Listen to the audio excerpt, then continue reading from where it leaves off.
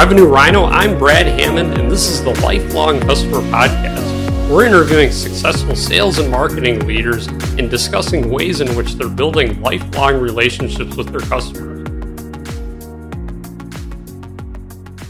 Welcome to the Lifelong Customer Podcast. I'm your host, Brad Hammond. Today I have Salahshoor from Shelf Engine. Salar, it's really nice to have you on.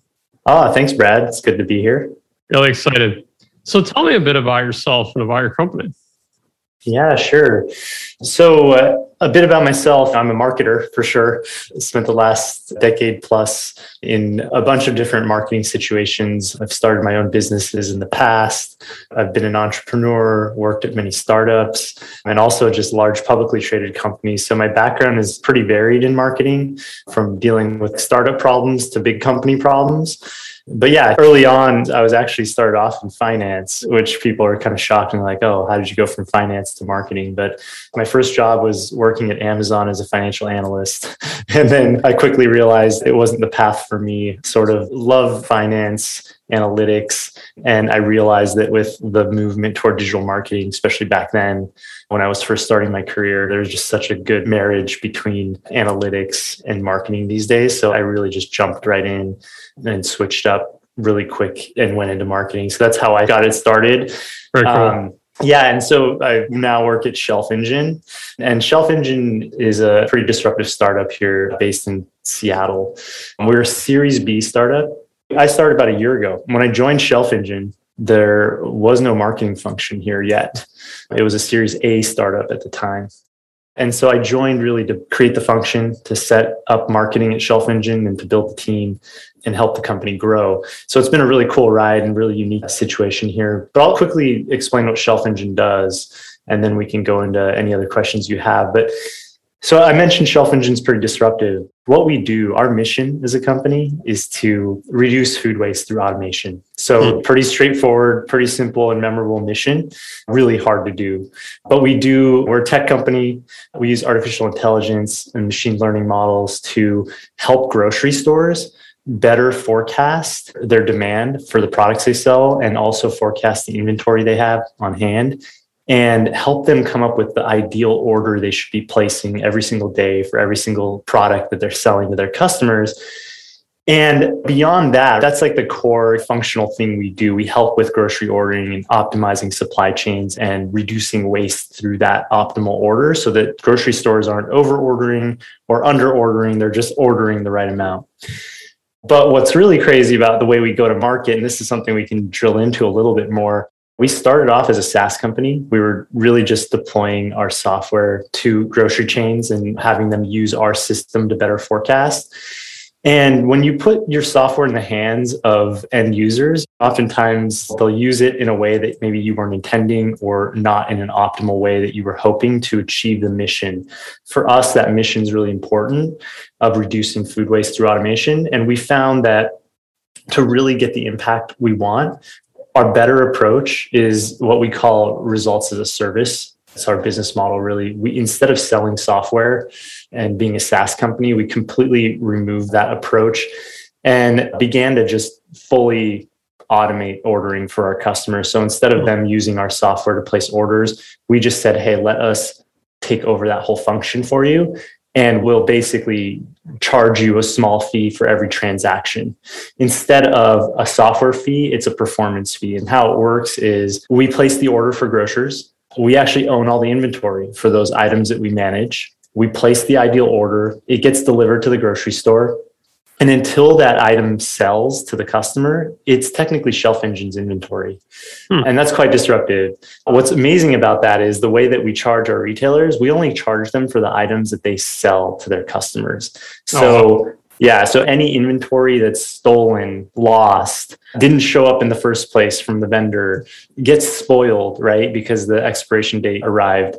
That becomes our problem as Shelf Engine, and we own that inventory. So for the value proposition for our customers is that we completely eliminate their inventory risk by deploying our solution in this way. And the best part is that we guarantee their profit margin improvement by working with us, because the fee that we charge is always less than their historical level of waste for that product, so that they're guaranteed to make more money with us than without us. So we really put our money where our mouth is. And I think that's a big business model shift, but one that's been really amazing for us and helped us scale a lot. Really interesting. Being a startup and being a new innovative company in this space, I think today's topic is really around reputation building as a startup. You've come in from a marketing perspective, first marketer.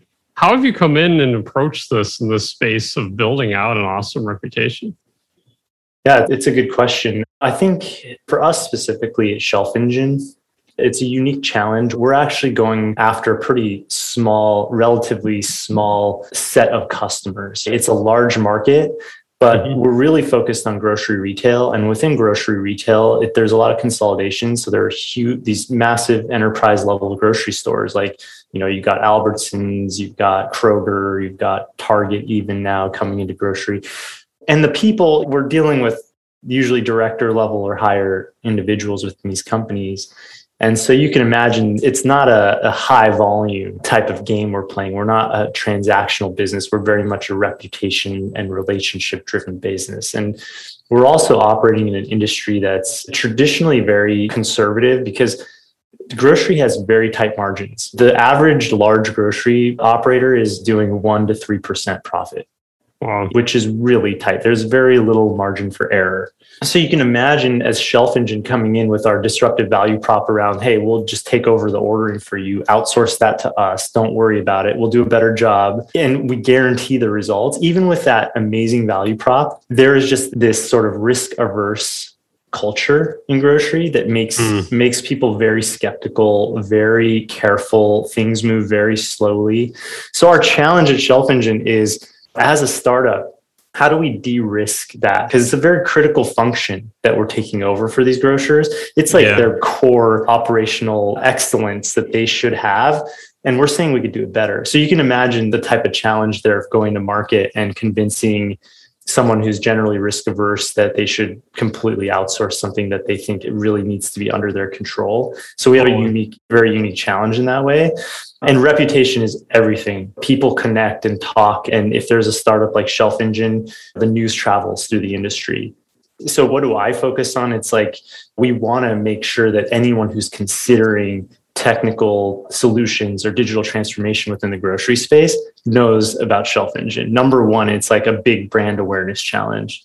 How can we get our brand in front of as many relevant people and make sure they understand who we are and what we do? So core foundational brand awareness. Beyond that, we're obviously looking to drive direct response and lead generation and build a pipeline.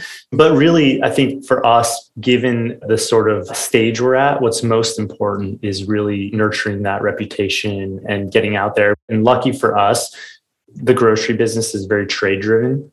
So we've got a number of really great trade organizations like the National Grocers Association, Infra, FMI. These are all very legitimate trade groups that these retailers are partnered with that enable us to partner with them to reach our end customers. So that's been an amazing channel to educate the market and build awareness and create some thought leadership that has really helped us quickly within a year. I'd say those channels have been primarily responsible for enabling us to get that level of saturation we were hoping for in people knowing about Shelf Engine, who we are. Yeah, it sounds like it, especially if you have this smaller list of companies and these ones that are maybe risk averse, or really there's that culture of being skeptical and all this. What are some programs that you have in play to address that? How do you get your foot in the door at these brands? What does the marketing look like to kind of head off some of that skepticism? Maybe you could break that down for us and for other marketers to learn from.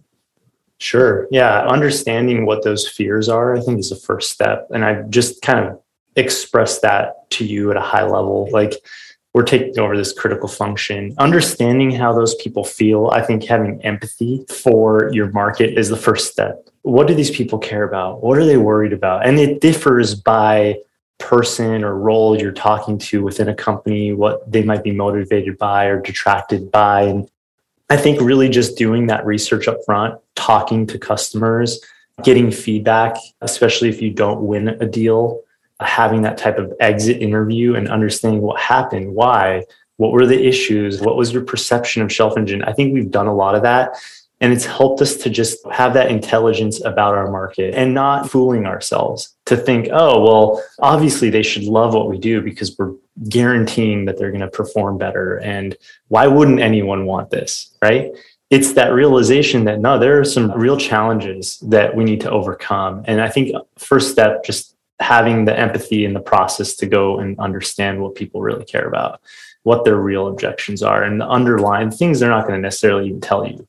There are a number of those challenges, and I could go into more of them to give you examples, but we're B2B, right? We're selling a technology solution to these enterprise customers.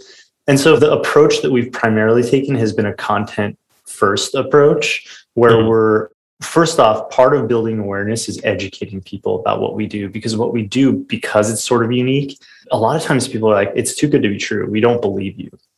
So I'll share that, because we make such strong claims about eliminating inventory risk, about guaranteeing profit margin improvement, when you start talking about guaranteeing and eliminating, it starts to sound like snake oil. Like, what are you actually selling me? It sounds too good to be true. And we've gotten that feedback. People are like, we've never heard of such an amazing set of results. So people who already don't really know who you are, if you come out right away with these strong claims because you think, well, this is our value proposition, it's like what we think is going to be most exciting to people. It's where we're creating the most value. The issue is that in our case, people who are like, well, I've never heard of this company, so how is it possible that they're having this crazy impact? So they're already skeptical, and then they hear some extreme claim and just red flags go off. So I think even if you have an amazing value proposition that you know is true, figuring out how to properly package and present it to that audience, depending on the stage you're at and their level of awareness of you, that's really critical. So you have to normalize what you're saying to meet the expectations of the market on some level. So being too extreme about your claims is not always a good thing. But for us, again, it's education, slowly building up that reputation, being seen in the right places, being in the right newsletters.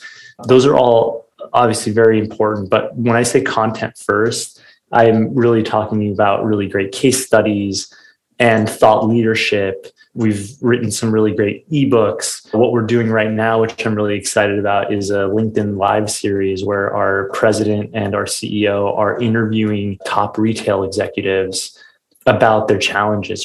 Just putting out authentic, really high quality content that your end customer will actually want to consume.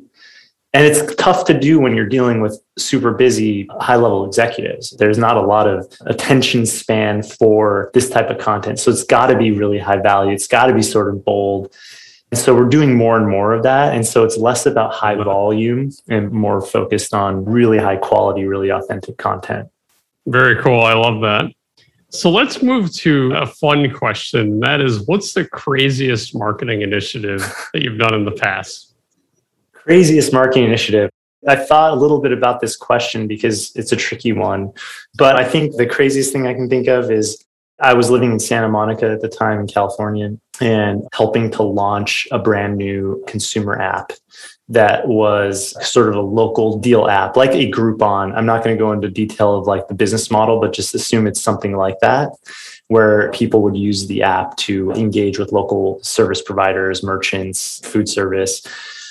So the company had just started launching, had about 150 local merchants who had listed their products and services on the app. But how do you get a market for that? It's a two-sided marketplace. So how do you get the consumers to get involved? It's a super tricky challenge. And we didn't have a lot of money to play with. So I think the craziest thing we did there was we printed, the mascot for the company was a squirrel.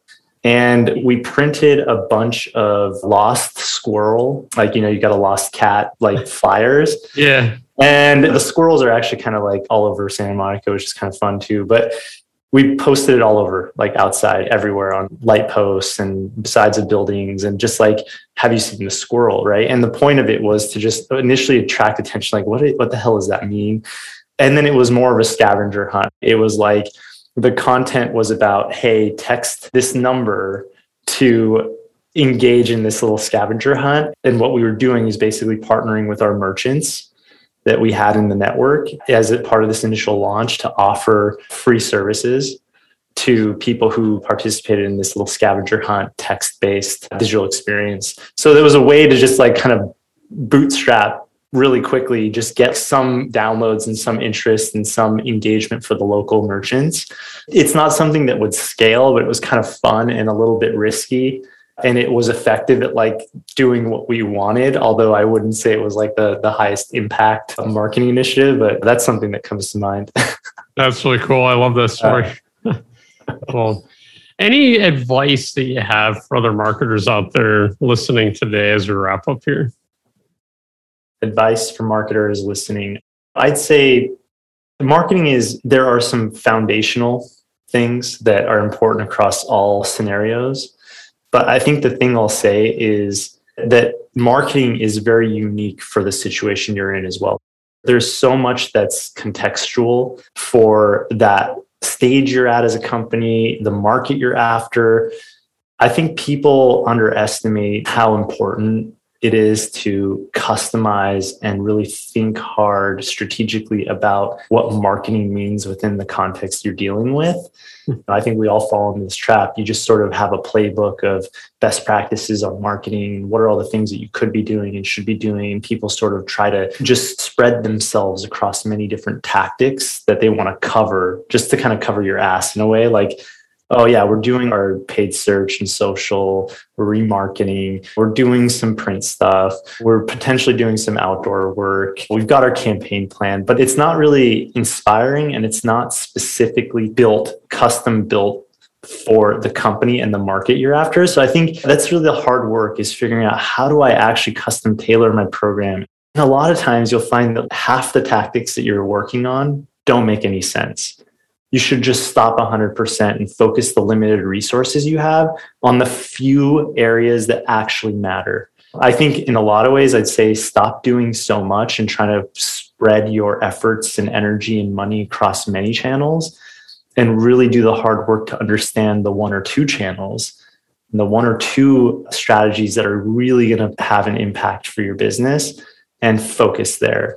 And then if you find that you've reached a point where it's diminishing returns, then you can broaden yourself and try new things. But there's usually just one or two really solid avenues, and finding those, I think, is a worthwhile pursuit.